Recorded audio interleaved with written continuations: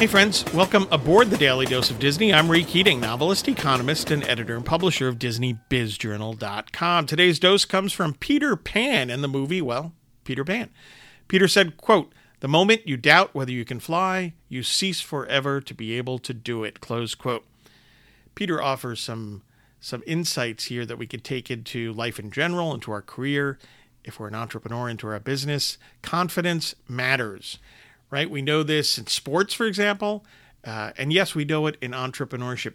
We're not talking about an overconfident here. We're not talking about arrogance, right?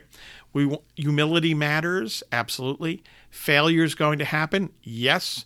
We have to learn on an ongoing basis. Absolutely correct. We have to work hard. Certainly. But the minute that we say we can't do something, we're in trouble. Right?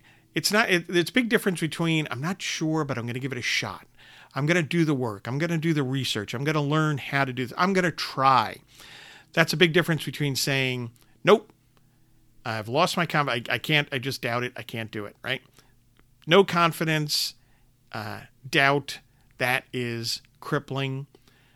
Peter Pan understood that about flying, and we need to understand that about our careers and our businesses. Hey, get your news and views on Disney at DisneyBizJournal.com and have a magically productive day.